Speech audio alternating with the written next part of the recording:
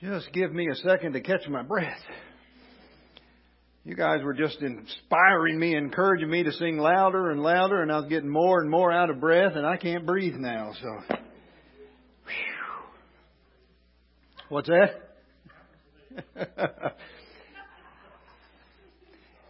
He said it happens with age. That was the comment over here. I'm serious. I'm out of breath. So last week we did an introduction to Philippians. We want to kind of walk our way through it. And so we backtracked and we looked at Paul when he went to Philippi and what he ran into and the challenges that he had. But yet his mentality, his attitude, his faith, his courage never seems to change. And that's what is just amazing to me. And you're going to see this throughout this letter, this short letter that he wrote to the Christians at Philippi. We're going to see the word mind come up quite a bit. Joy will come up several times. Faith. Now remember this, and then we'll jump right into the text. He's writing from prison. Paul has every reason to say, it's just not the best of days. It's just not the best of times. God, if you could correct this situation right here, then I could be happy, productive, right? That's never where he goes. Let me say this. I'm at a loss for words today exactly how to explain what Paul is about to tell us. It's one of those Sundays where it's a challenge. So go ahead and go to the next slide. And here's where Paul begins. Grace and peace to you. Right? Grace that we have now received because of Jesus Christ. It's the reason that we're here today. But I love how he ties the second word to it.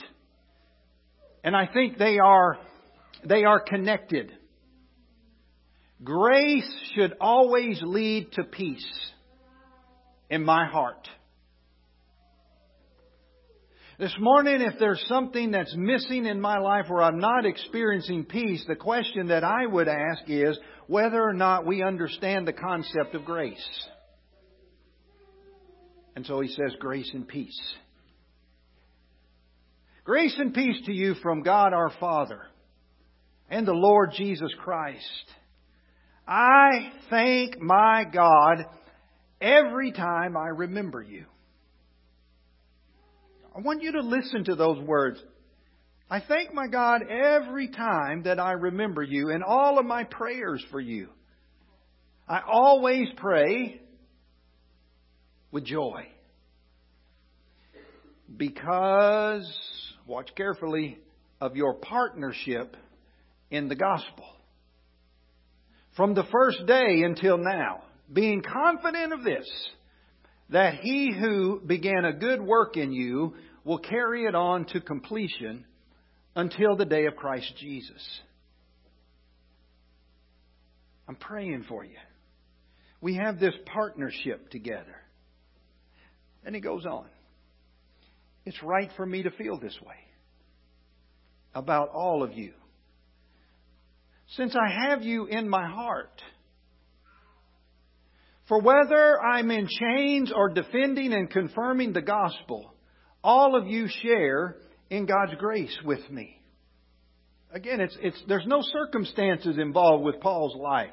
It's not when I get out, when I get back on the road, when I get healed up, when I get my life together, when I become smarter. No. If I'm in chains, if I'm defending, confirming the gospel, all of us are sharing in this God's grace. And God can testify how I long for you with the affection of Christ Jesus. Now that's another statement that kind of blows my mind after how he got treated in Philippi. That he looks back and says, I long for you. I long to be with you. I pray for joy. Whether I'm in chains or not, it doesn't matter to me. What God began in your life, God will see to completion. I'm confident of that. And this is my prayer. That your love may abound more and more in knowledge and depth of insight. So that you may be able to discern what is best. And that you may be pure and blameless until the day of Christ, filled with the fruit of righteousness that comes through Jesus Christ, to the glory and praise of God. Now here's what's interesting to me. He begins this letter, right? Salutation, and we typically, hi, how you doing? Hope everything's going well. But he elaborates. And this is what he elaborates on. I'm praying for you. I can't wait to see you. We have this partnership together in the gospel. And I'm going to keep praying for you. And I'm longing to see you. And we're together in this. And we have the mission of sharing the gospel of Jesus Christ. But you know what, church? We're in this together. I would tend to think, and if it were me writing, I would say, now, dear Church of Christ at the Heartland Church of Christ, let me tell you about the gospel. Let me tell you what Jesus did. Let me tell you. And he jumps right in and says, it's us together. And I think that is a major clue for us in how we experience life, and how we experience love, and how we experience church growth.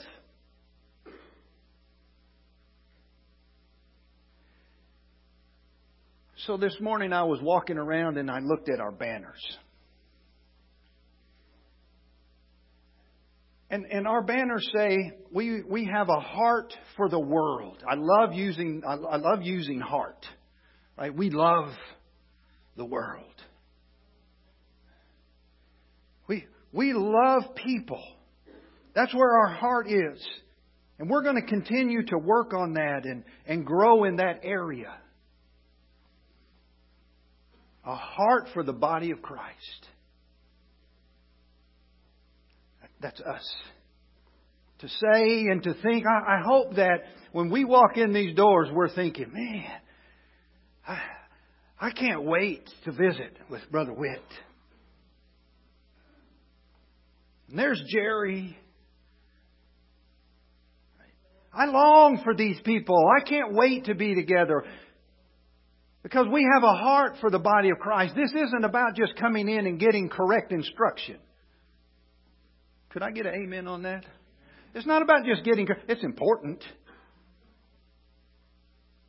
It's not about just singing songs. It's about doing all of that with the idea that we are in a partnership together. That means that we are committed to the gospel of Jesus Christ together. A heart for God, of course. But I want you to look at this banner.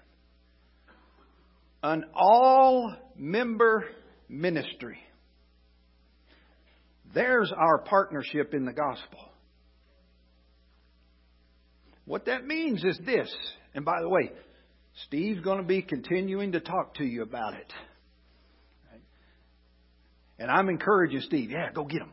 Go sick them. Get after them. Email them, text them, call them in the middle of the night. I don't care. Get after them. So don't look at me. It's Steve that's doing it, but I'm going to tell you, I'm behind it. Sick them. It says every member here is involved in some area of ministry. Say, why? Why would you do that? Because we have a heart and we love.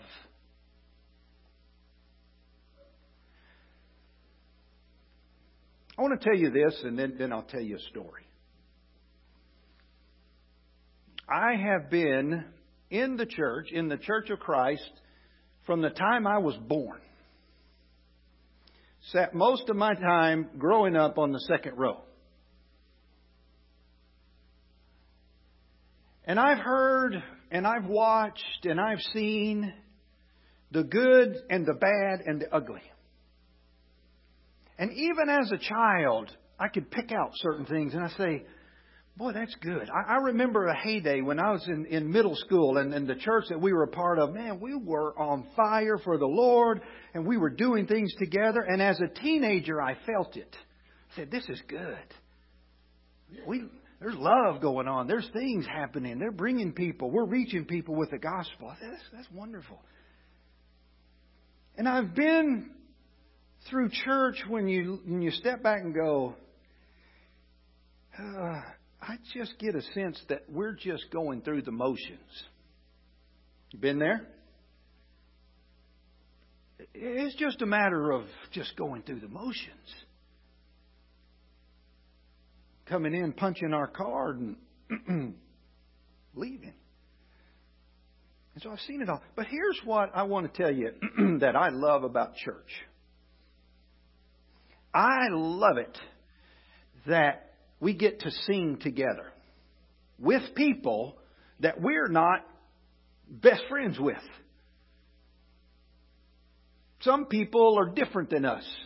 Some of you are just weird. I'm just going to tell you, you're weird. See, I'm from the South. You're just weird, and I love it. Because what we do is we come together and with one voice united under the banner of Jesus Christ, we get to sing these songs. And we get to get out of breath. I love that. I love to come together to be in the presence of the Lord with you. I want to tell you, I was in the presence of the Lord earlier this morning by myself. Forget it. I love to be in the presence of the Lord with you. And I love being able to take the Lord's Supper together with you, with people who are strangers and friends and loved ones and family. But we all come together and we partake, and it sends a message to us. Whew, life is a challenge. Life is difficult. But you know what? We're in this together. And always remember that as it's passed and we partake, we're making a renewed commitment to Jesus Christ in the presence of all of these witnesses. And I love that. And I love that we have challenges and difficulties and all of us have different things to overcome. But this is the body of Christ. And I want us never to lose our fervor and our love for each other. So what Paul begins with is this. I have you in my mind. I think about you. I have you in my heart. And I have you in my prayers. And so I backed up and I said this. What is the significance of this body of Christ, love for one another? Does it really make a difference? Because let's be just real honest. We do not live in a culture of tight, close community anymore. We just don't. Right? Especially when you live in a city this size of Kansas City. You guys are coming from everywhere. I don't even know how to pronounce some of the names that you come from. And you drive. And we're here together. I said, what is the benefit of fellowship and love and caring for one another and being together? And so let's go back to third grade when the teacher read to us. Because I ran across the town of Roseto, Pennsylvania. I don't even know if I'm pronouncing that right. There's been like 2 or 3 studies on this city. And here's what we discover. That when we think about being healthy, right, we think about diet and exercise and vitamins and the genes that we have, right? We say, well, it's in my genes, it's genetic. Avoiding bad habits, and those are important. But what role does feeling intimately supported by a community of people that you care about, what role does that have on my well-being? And I've never really thought about it. I've never taken the time to look into it. Here's what we know today. Loneliness can make one sicker than smoking cigarettes. I'll let that one sink in for a moment. Loneliness can make a person sicker than smoking cigarettes. It's not even in our genes to think in that direction. And being part of a supportive community can increase life expectancy. So go back in time with me, 1961, to Rosetta, Pennsylvania, to a community of Italian immigrants who settled together in a little area of Pennsylvania, an enclave, where they recreated the old country in this new world. Because of its remoteness, not many outsiders came in. It was them.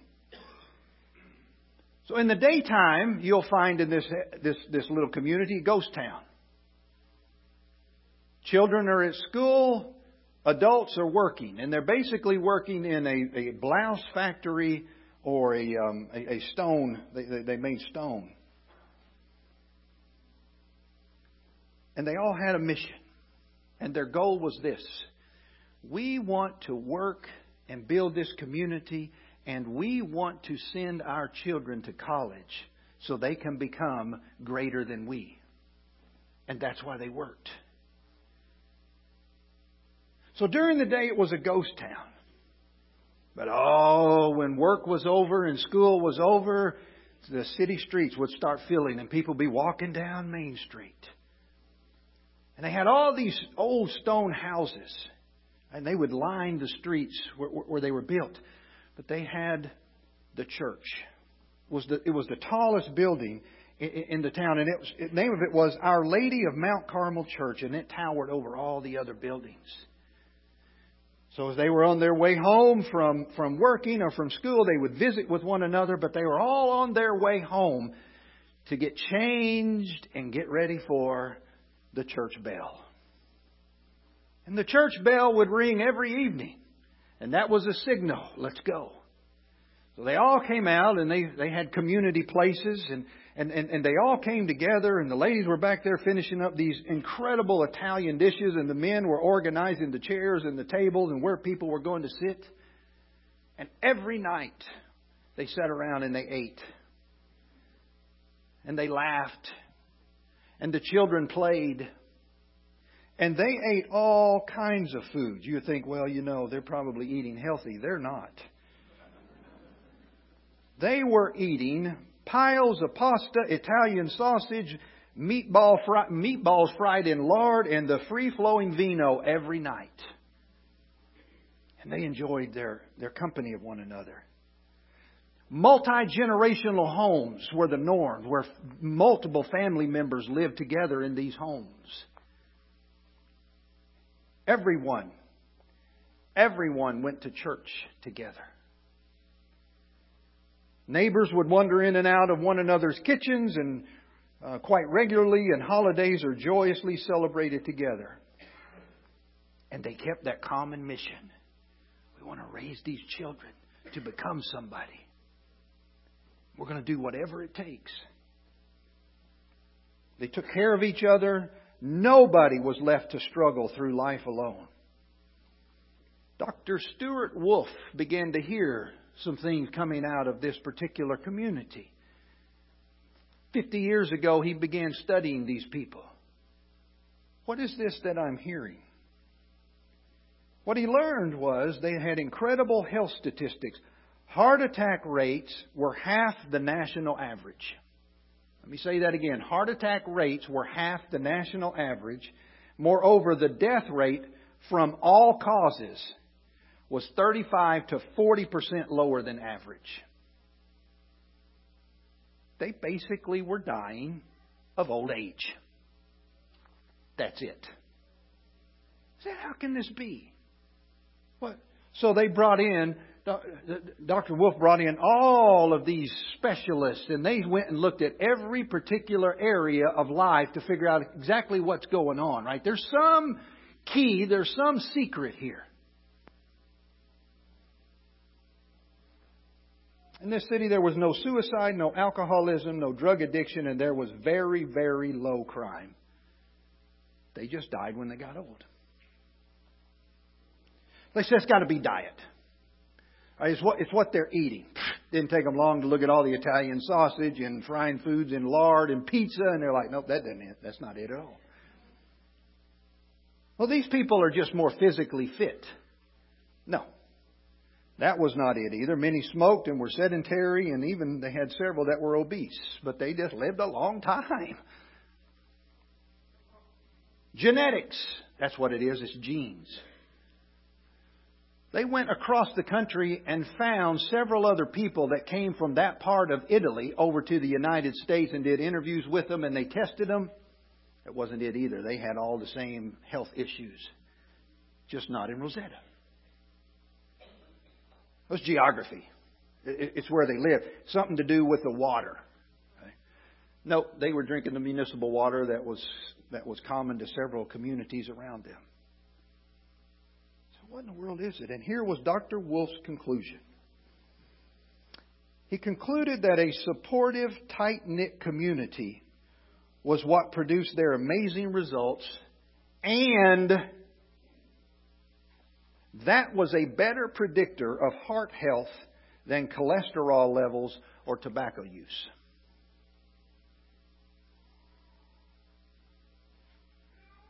But here's the other half of the story. As the residents of Rossetto dreamed of sending their children to college to live the American dream, they did. The children then brought back new ideas and new dreams and new people. Italian Americans started marrying non-Italians. The children strayed from church, joined country clubs, moved into single-family suburban houses with fences and pools. The multi-generational houses disbanded. And the community lifestyle shifted gears from a nightly celebration to more of a typical every man for himself mentality that fueled the neighboring towns around them. The evening rituals of adults singing songs while children played with marbles and jacks turned into nights in front of the television. Over the next decade, heart disease rates in Rossetto doubled. And the number of strokes increased.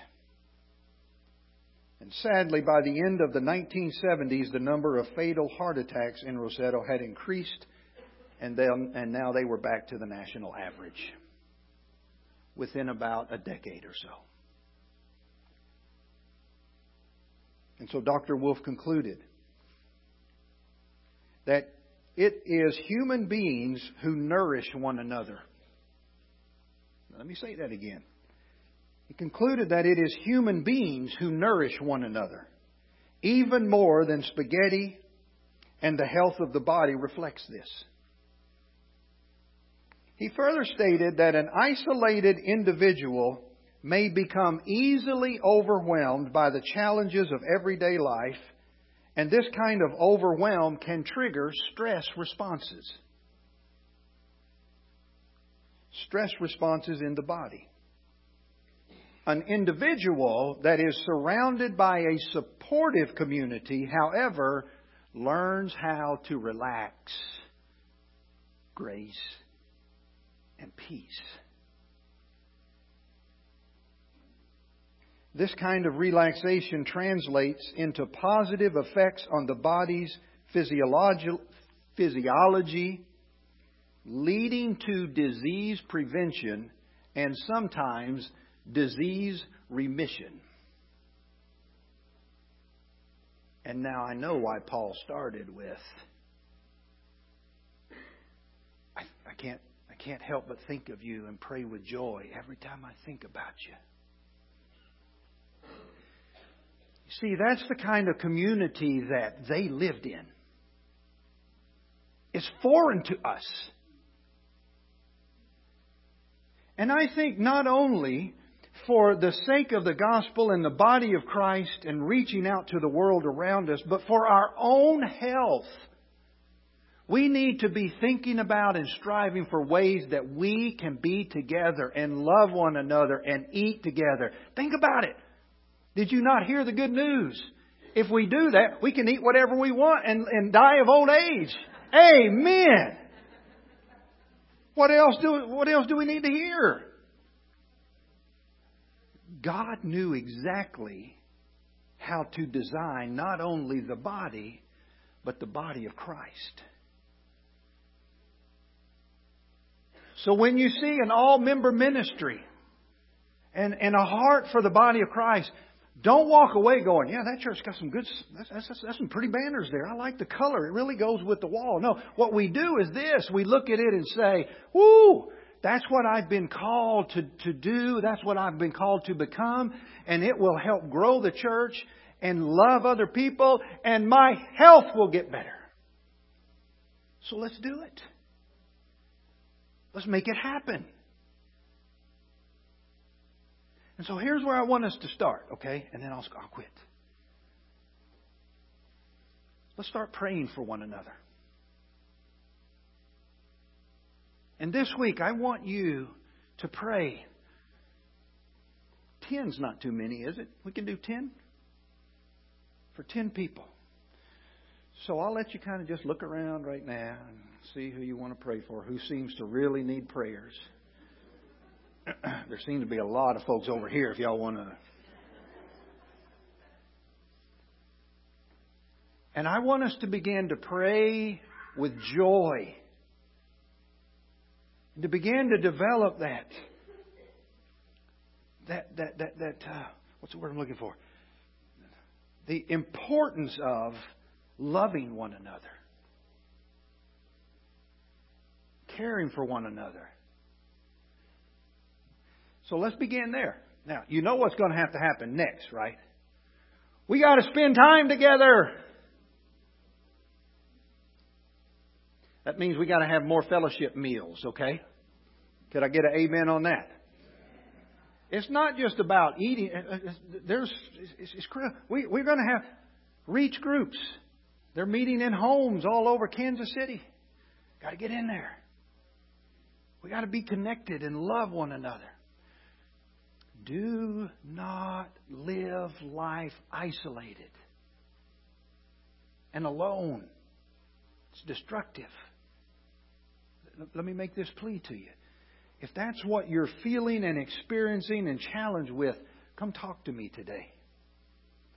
Talk to Steve. Talk to Yolanda. Both of you raise your hands. We'll work together to get you connected. Elders, raise your hands. Hi. Right along here. Grab one of them and say, I want to get connected. We'll get you plugged in. If you look around, you'll see a lot of folks that have big hearts that love. And we want to love you.